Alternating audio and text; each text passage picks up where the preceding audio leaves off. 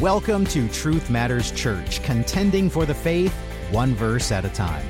I'm Associate Pastor Jeremy Priest with this week's devotional. And if you haven't already, be sure to subscribe to this podcast and consider sharing it with a friend. Just about everyone has heard of the account of Christ's birth, even those who don't believe or acknowledge him as Savior. It is a piece of history that has been well preserved for over 2,000 years, thanks to its details being dutifully recorded in Scripture and other texts. As we approach Christmas this week, I'd like to take a deeper look at one aspect of the account, specifically the shepherds who were given the announcement of Christ's birth by angels. In Luke chapter 2, verses 8 to 12, we read, "In the same region there were some shepherds staying out in the fields and keeping watch, or literally guarding, over their flock by night. And an angel of the Lord suddenly stood before them, and the glory of the Lord shone around them, and they were terribly frightened. But the angel said to them, 'Do not be afraid, for behold, I bring you good news of great joy, which will be for all the people. For today, in the city of David, there has been born for you a Savior, who is Christ the Lord. This will be a sign for you. You will find a baby wrapped in cloths and lying in a manger.'" Most of us have heard or been told that these night shepherds were the lowliest, poorest, and most humble people of all, which is why the angels announced Christ's birth to them. And while this seems like a nice storyline, is it true, or is there more to it? For some context, we need to step outside sacred scripture to the oral tradition of the Jews, specifically the Mishnah. It is here we see that it was forbidden by Jewish law to raise cattle, which included sheep and goats, inside the cities of Israel. Reference Bava Kama 80a. Yet in Luke chapter 2, verses 4 through 7, we read, "Joseph also went up from Galilee, from the city of Nazareth to Judea, to the city of David, which is called Bethlehem, because he was of the house and family of David, in order to register along with Mary, who was engaged to him and was with child. While they were there, the days were completed for her to give birth. And she gave birth to her firstborn son, and she wrapped him in cloths and laid him in a manger, because there was no room in the inn." Luke chapter 2, verse 11 indicates that Mary and Joseph remained there in the city of Bethlehem for the birth of baby Jesus. In fact, this must be the case because it fulfilled a specific prophecy of the coming Messiah. See Micah chapter 5, verses 2 through 4.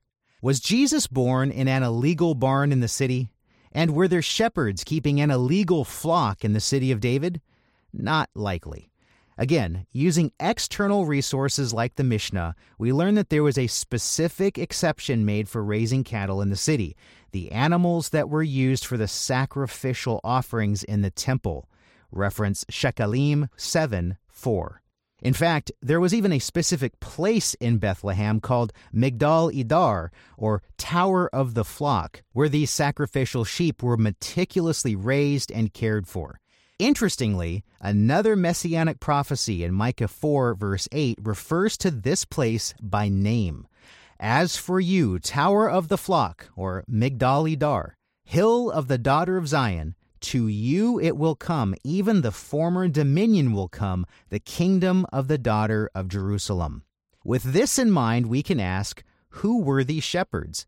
If indeed they were raising sheep for sacrifices, then we know that they were Levitical shepherds because the Levites were the only Jewish tribe specifically set apart by God to be priests over Israel, to care for the temple, and to perform sacrifices. Reference Numbers chapter 18.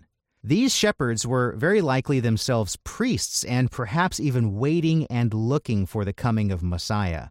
We can also deduce that because these sheep had to be kept in perfect condition and free from blemishes, according to Numbers 28:9, the shepherds guarding over their flock by night were most likely the elite of the Levitical shepherds, those who would not dare fall asleep and allow the flock to be injured or attacked. This also seems to make sense when we read, "When they, the shepherds, had seen this, they made known the statement which had been told to them about this child, and all who heard it wondered at the things that were told to them by the shepherds." That's Luke chapter 2, verse 17. These shepherds had some clout, as their incredible testimony was both believed and accepted by those they told. while speculation, this would appear unlikely if the shepherds were the lowest of the low in Jewish society. All of this put together seems quite appropriate when you take the entirety of Scripture and Christ's coming into account. When John the Baptist declared of Jesus, "Behold, the Lamb of God who takes away the sins of the world," that's John chapter 1, verse 29, he knew exactly what he was saying, indeed prophesying, as Christ's very purpose in coming to earth was to be the final once-for-all sacrifice for sins. Reference Romans 6, verse 10, and 1 Peter 3, verse 18. What better place for Christ to be born than where all the sacrificial sheep were kept, and under the watch of the priestly shepherds who cared for this reserved flock? There is so much more to this than we have time for today, and I encourage you to study this on your own if you'd like to learn more. I personally found this to be very fascinating and reaffirmed that everything God does is done with intention. There are no accidents in God's plan, and certainly none in the birth of our Savior. May this give us an enriched perspective on what really happened the day of Christ's birth, and increase our belief and trust that no matter what happens in life, the Lord's plan will always work out perfectly. Thank you so much for listening today. We appreciate you and invite you to connect with us at truthmatterschurch.org. And if this ministry is a blessing to you, consider a year-end tax-deductible donation at truthmatterschurch.org/give. Contending for the faith, one verse at a time. This is Truth Matters Church.